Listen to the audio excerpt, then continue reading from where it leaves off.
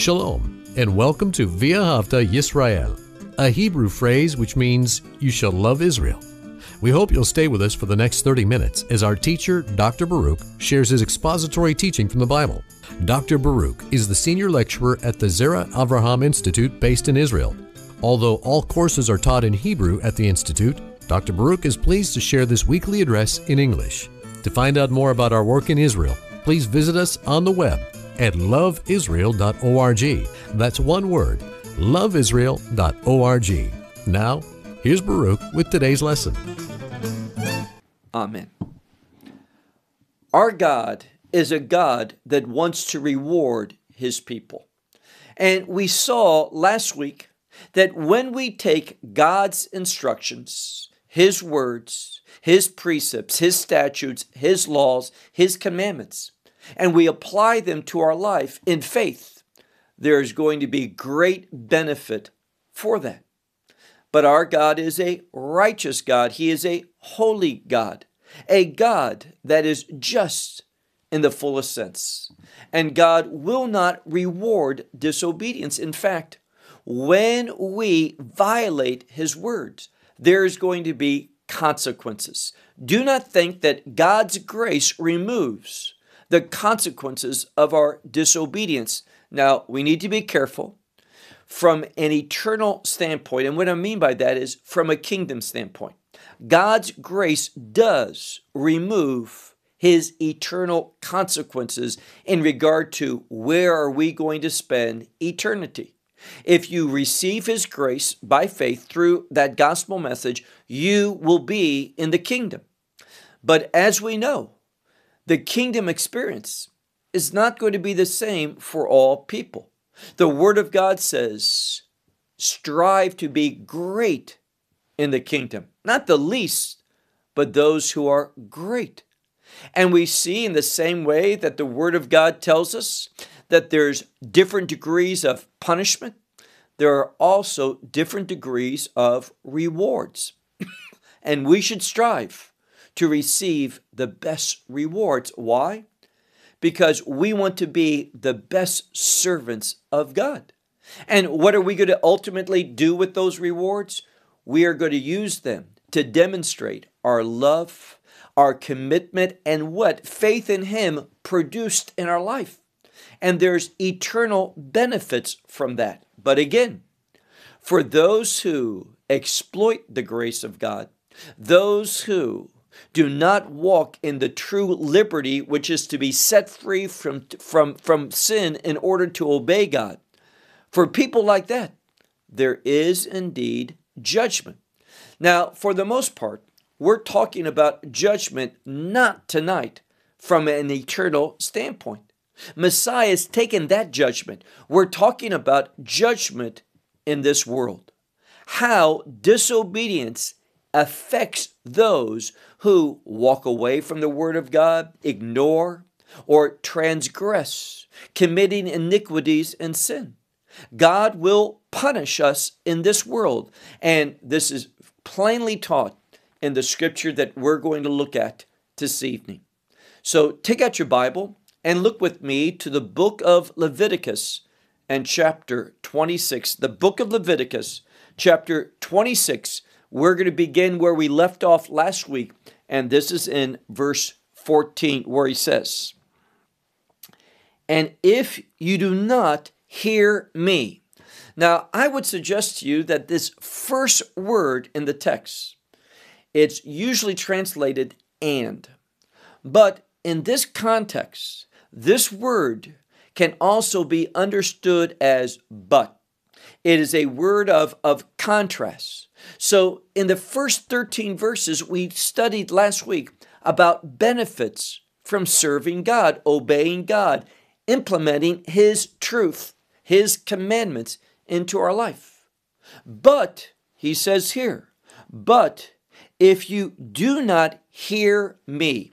Now, this word for hearing is a word that demands a response, and the implication is an obedient response. So if you will not respond, if you hear but you don't respond obediently, then there's going to be a different set of consequences.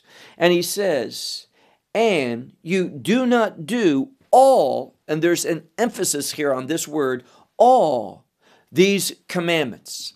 Now, notice he's not talking about partial obedience, but he wants it all. And why is that? Well, he gave us all of his Son. He saved us thoroughly. He saved us completely. And therefore, as a response to that, we need to humble ourselves. We need to listen. We need to respond in obedience, being submissive to his instructions. That's what a disciple is all about. And therefore, he warns us and says, but you who do not do all of these commandments. Verse 15. But if you in my laws, you are, and this is word for being repulsed. So he says here, and let me read it, ve'im bechukotai. But if in my laws you, and this is a word for loathing, having something that repulses you. So if you, by my laws, are loathing them, repulsed by them, and if my judgments are gross unto you, that you do not do all of my commandments, but what happens? He says, but you violate my covenant. Now, notice here, we see biblically an inherent relationship between the covenant and the commandments. This is a big takeaway. This is something that we need to see. A covenant, and I'm speaking about a biblical covenant, always contains what we could call commandments or expectations or obligations. God always is faithful to his obligations. He will do so, and he does so joyfully. It's that faithfulness that causes God to reveal his attributes, his nature, his character, who he is to us. So the more we submit, the more we obey, the more we recognize his authority over our life, then the more we're going to understand, know, and experience God, and that's a good thing. Experiencing God is what we should do, and experiencing his faithfulness, his joy, his provision, his response to our obedience. It is a good thing. But if we don't obey, we violate these laws, these instructions, it's going to affect our covenantal relationship with God. And God is going to respond. He's forever faithful, but his faithfulness and his honesty and his truthfulness will cause him to respond. And hear this, in an adverse way unto us. He doesn't desire that. He desires that we obey him.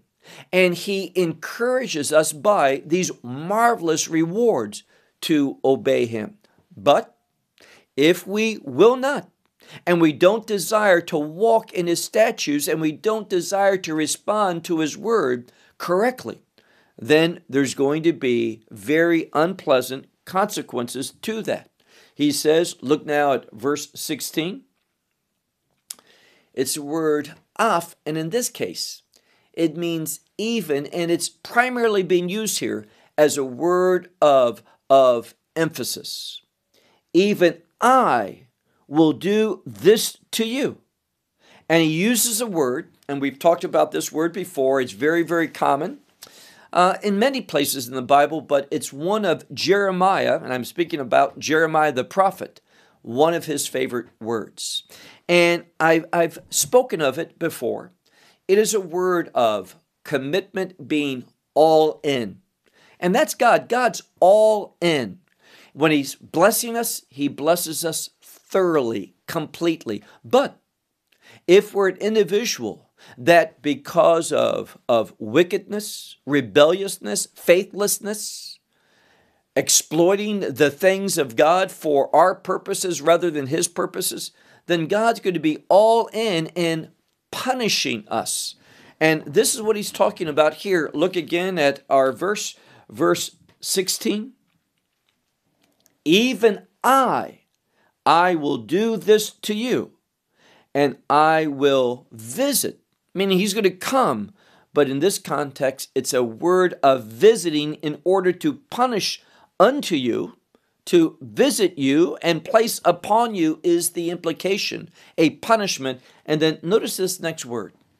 It is a word that's probably best understood as that which is terrifying, that which causes great fear or dread. It is a word that causes a very unpleasant feeling within someone. And we all know when we're scared, and I mean really scared, that something terrible is going to happen to us. Something painful, whether it's emotionally painful or something that's physically painful. I mean, think of going through a torturous experience. That's something that when you know it's going to happen to you, it causes great discomfort inwardly. Before the physical pain comes that dread, that fear, that terror, and that's the word that is used here. And what is he going to do? It's not just going to be that feeling of terror, but he uses another word, and this word has to do with a disease. Now, some will say that it is the ancient Hebrew word which relates to tuberculosis. What we're speaking about here is it's going to affect how we breathe. Now, if you look at some of the rabbinical commentaries, they will tell you this. When you're fearful sometimes and you're terrified, it will take your breath. And so it's not necessarily speaking about physically that disease that we know as tuberculosis, the Old English word consumption, but it is a word that speaks about being so scared that you cannot breathe properly. It affects how your lungs function. And then we have another word that speaks about a fever, this which is penetrating to you. And notice what it says, it consumes eyes. It affects your vision.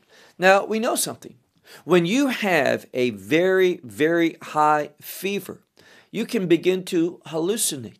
You can go unconscious. You don't see things correctly. And therefore, this is what it's talking about. And notice the last part of this kind of physical and spiritual consequences. It says, U me divot nefesh. This is a word for exceedingly great sorrow. So think about this. What God is saying is, you are going to be terrified. You are going to not be able to breathe because of this great fear. It is going to bring upon you a fever that's so high it's going to impact your vision. And on top of that, you're going to have intense sorrow. And what else will happen? You will sow, meaning you will plant the seed, but larik, meaning there's not going to be a response. There's not going to be a harvest. You're going to put seed in the soil, but it's going to be as the soil is empty because there's not going to be any produce or at least benefit from you, it says. And your seed, and this may be a harvest, your enemy will eat it. So you're not going to benefit. It's as though you, for your own sake, have planted nothing, that the soil is empty. And if there is a harvest, you're not going to benefit from it, but your enemies are. Verse 17. And I will set my face against you.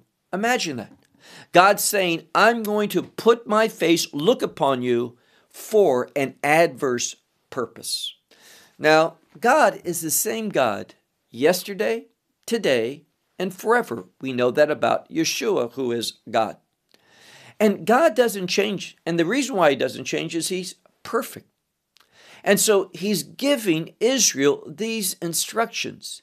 And he's warning them, if you don't do these instructions, this is going to be the consequences. Look again at verse 17. He says, I will set my face against you. And this next word is a word of experiencing a plague, an intense plague that has, again, significantly adverse outcomes. And you will be plagued before your enemies. So the enemies come, and you're going to have a plague placed upon you. It doesn't say by them. It says before them. What does that mean? That God is going to kind of soften you up with these plagues so the enemy will be able to do whatever they want to you. And he says, furthermore, these same enemies will rule over you. And who are they? Well, these enemies, we see a change in word. It's those who hate you. Now, we don't want to be ruled by the one who hates us. And remember our call to worship earlier in this meeting when we talked about Matthew chapter 11, verses 28, 29, and 30, speaking about the one who is humble, the one who is lowly in spirit, the one who wants to give us rest, the one who wants to bring relaxation into us internally, spiritually, and emotionally. This is the good God whose yoke is pleasant and whose burden is light. This is God. This is who we want to serve. But if we don't serve him, if we don't love his word, if we are not motivated to do his commandments, what's going to happen? He says, those who hate you will rule over you. And he says, and this is type of paranoia, he says, and you will flee when there's no one pursuing you. And this is just kind of a false fear or paranoia. You're going to think there's people after me, out for me, against me. They're coming against me now when they're not.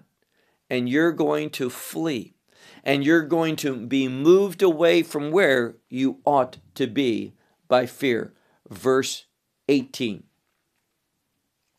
He says, but if unto these things you will not listen to me. Now, notice there is a connection when you look at this language carefully. These things are inherently tied to him. It's so important that you see this. You cannot separate the commandments from God. These commandments, when we submit to them, they bring us into God's presence. We get a greater knowledge of God. We've talked about that. We experience God. So the language here is highly significant. And if unto these things you will not listen to me, what is God going to do? He says, I will add. And this next word is a word of discipline, a word of punishment unto you. And how's he going to do it? 7 times your sins. So he's going to look at your sins and punish you 7 times what it should be. Now you say, wait a second, God's righteous, God's fair. Yes, his nature is that he expects more from his covenant people. So those who have no covenant with him, well, he punishes them, but for those who are his children, those who are in a covenant relationship, those who have received his word, his benefits, his provisions, all of this, the consequences are going to be more severe. Just like we know in the scripture that judgment is going to be more severe on teachers. I think about that every day.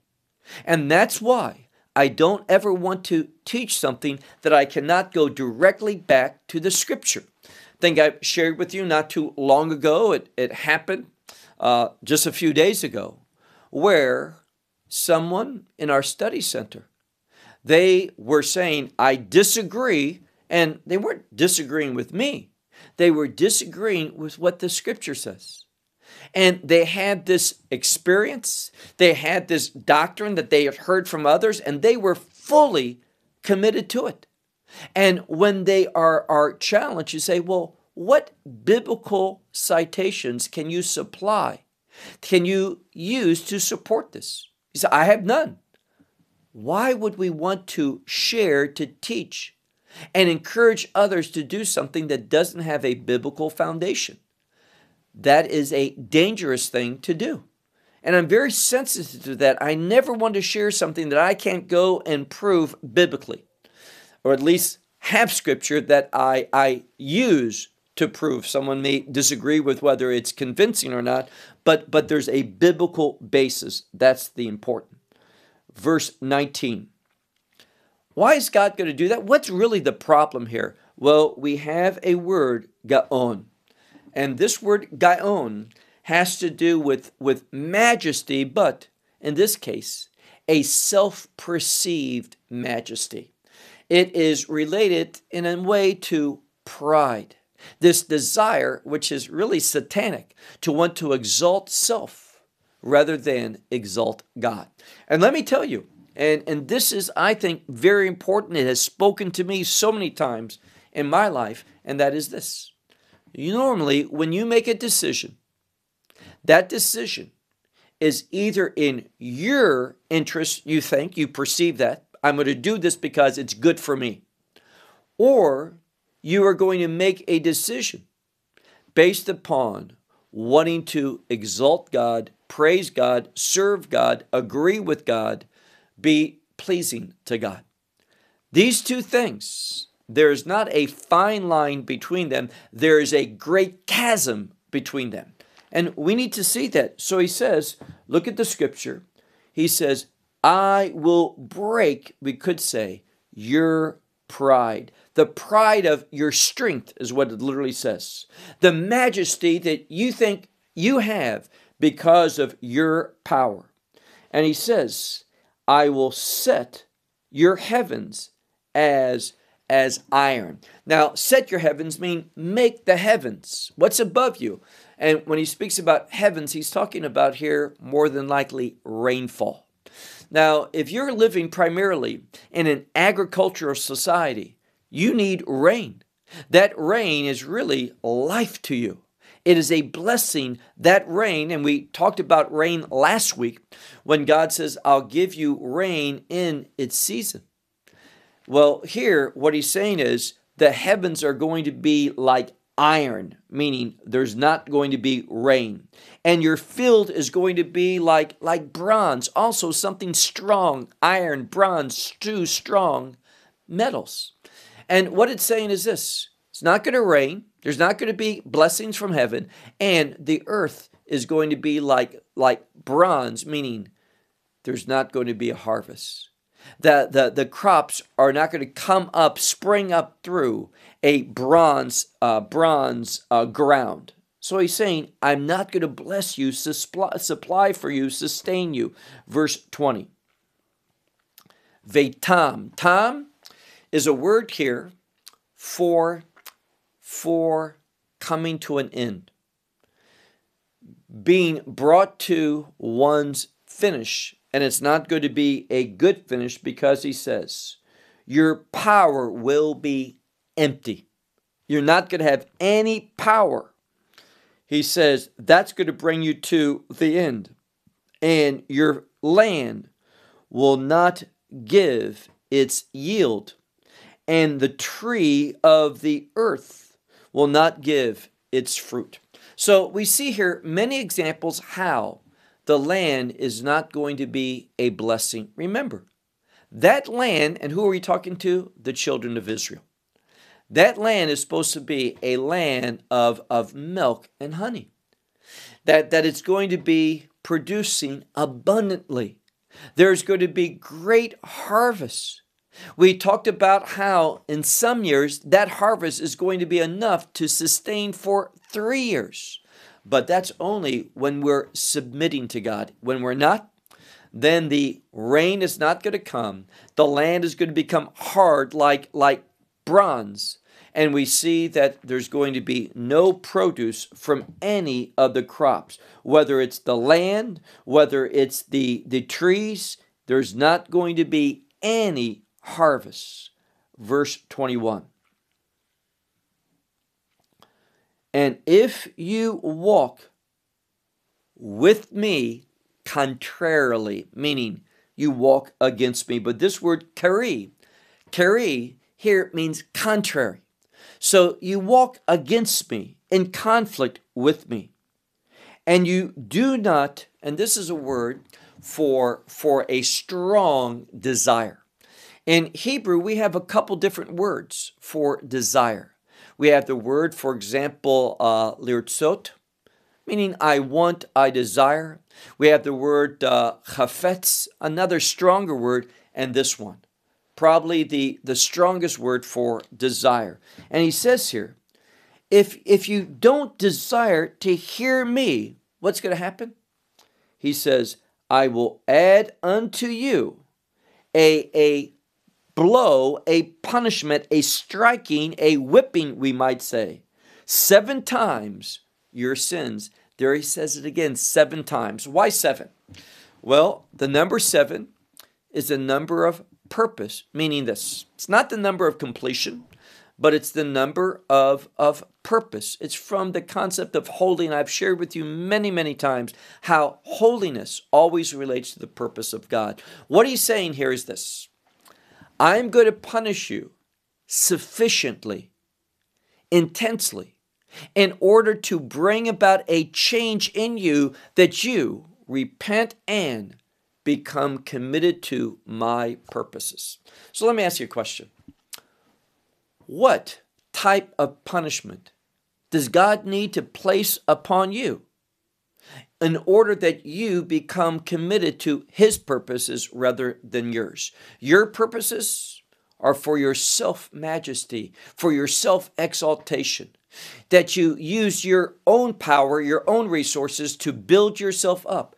This is not what you want. You want God to work in your life to edify you, to build you up, to make you into that new man, that new woman, that new creation through Messiah. But if we're not committed to his purposes, he is going to strike us. It's this word, makah. He is going to strike us in order that we eventually become committed to his purposes. Look at verse 22. And I will send among you the animals of the field. Now, this word for animal, there's 2 words really for animal in Hebrew. We have the word behemah, and behemah usually refers to those domesticated animals like a sheep or a goat or a cow, something along those lines. And then we have the word chaya. And chaya, well, where we have the term beast in the Bible prophetically, it uses that word. So when we're talking about the beast of the field, we're talking about those who are not domesticated, but those that are harmful, those that are dangerous. And he says here, look again, I will send, God's doing it. He's going to bring them, in other words, but literally it says, I will send among you the beast of the field. And what are they going to do? Ve shikla etchem. Now, this word shikla, you hear it a lot today in Israel because of the fact that so many parents have lost their children, that they have been killed by Hamas on that what we call the Black Shabbat, meaning the 7th of October, in this terrorist act that killed. And here again, you look at so many papers and they'll say the number's 1,200. No, it's not 1,200. It's over 1,500, and still over 100 people are missing, and there's still others that we suspected to be kidnapped, but we're not sure. And more are being found as dead. So why do the media, the international media, consist with this number 1,200 instead of a more accurate number that is growing closer towards 1,600? And what we see, look at the scripture carefully, it's this word for a bereaving. So when parents, and I can't think of anything worse than parents suffering the loss of a child. What a horrible thing. And in Hebrew, there's a specific word for that. And what God is saying here is this: because you don't want to listen to me, that you don't want to do my instructions, he says, I am going to send these beasts of the field, and they are going to make you grieving, bereaving parents.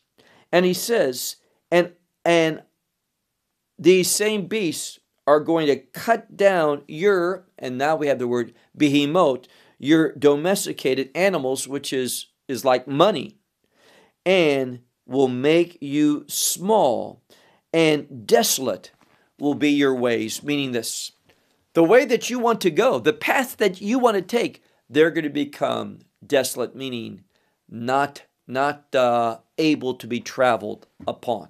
Now, you say, these are harsh things. Well, it's good. God's going to stop us from going in our way if we're his covenant people.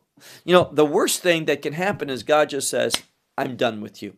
You just do whatever you want. I'm going to turn aside. I'm not going to watch over you. I'm not going to pay attention to this. Now, God knows all things, but the point is that he just lets you go to your own demise. And let me tell you, without God's revelation, his help, his leadership, the Spirit guiding us, we are heading towards great destruction. And this is our ways. And here it says, I will make desolate your ways. Verse 23. But if in these you will not be corrected. And this is a word of punishment. It's a word of discipline, meaning if these things don't bring you to turn and behave correctly unto me. What does he say? And if you continue to walk with me, and there's that same word, keri, contrarily, in opposition, in disagreement, in a different direction. Now, why does he use that term? Very simply. There are those who say that they are walking with God, but God says, no, you're walking contrary. You are walking against me. You're walking opposite. This is what we see. And why do they do that? Because they've rejected his instructions, his words, his revelations, his precepts, his statutes, his laws, and his commandments. This is what the scripture is clearly saying. And he says, look at the middle of verse 24, the beginning of verse 24, where he writes, and I will walk, and we have that word of emphasis, I will walk, even I, with you. How? He says, if you are going to walk against me in a contrary way, I will then walk against you also in a contrary way. Now, why is that? Well, we know the principle. The measure that we use will be measured back against us. This is God. He's not doing it because he hates. He's doing it in order to bring about a change in our life. He wants his people to be obedient to their covenantal obligations. He always is. And when he gives this covenant, and we're talking now, at least I am, about the law has blessings and curses. God looks at the individual. And if they're not walking in the Spirit, fulfilling the righteousness of the law, then he is going to act in a way that brings judgment, punishment, curse. If they are being submissive to the leadership of the Holy Spirit, fulfilling the purposes of God, demonstrating the righteousness of the law, if they are, then he is going to bless. It's just that simple. We determine based upon our response to what he says to us, what we hear from him, and we hear from him best in his word. So he says, I will walk, even I, with you in a contrary way. And I will strike you, that is, I will put a blow, a plague, a strike upon you. Also I, and he says it again the third time, 7 times concerning your sins. Why is he doing that? Because God's righteous. God wants to bring about a change in us so we submit to His purposes, because His purposes are the best for us, not for Him. God needs nothing. They're the best for us.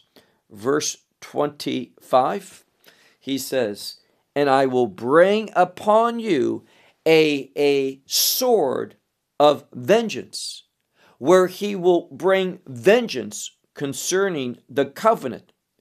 And I will gather you to your cities, and I will send pestilence among you, and I will give you into the hand of the enemy. Now, this is a good example of God just saying, I'm done. I'm going to give you over to the enemy for a season. If you have a covenantal relationship with God, in Messiah Yeshua, through that new covenant, God, if He turns you over, it is for only a season. He does that for you to learn from your rebelliousness. He wants to teach you what the consequences are from rebellion. So He says, look again, I will gather you to your cities, and I will send pestilence in your midst, and I will give you, or you will be given into the hand of the enemy. But again, it's God doing that. Look at our last verse, verse 26, where he says, and these are the literal words, I will break you, and he says, your, we could say, supply of bread. Bread is a word of sustenance. It's a word relating to food in the Bible. So what he says basically is, I'm going to break the staff of your bread, meaning I'm going to break the supply chains for your food. You're not going to have what to eat. Now, he warned us earlier that he would do that in regard to our planting, but notice here how he speaks. Look again at the text. He says, I will break the staff of your bread, the supply of your bread. And notice it says, and 10 women shall bake 10 women shall bake your bread in one oven. Now, why is that? Well, here again, 10 women, imagine this, that 10 families, they're so destitute. Among them, they only have one oven. And therefore, to bake, you have to do it in shifts. It's very inconvenient, and there's a sense of desperation.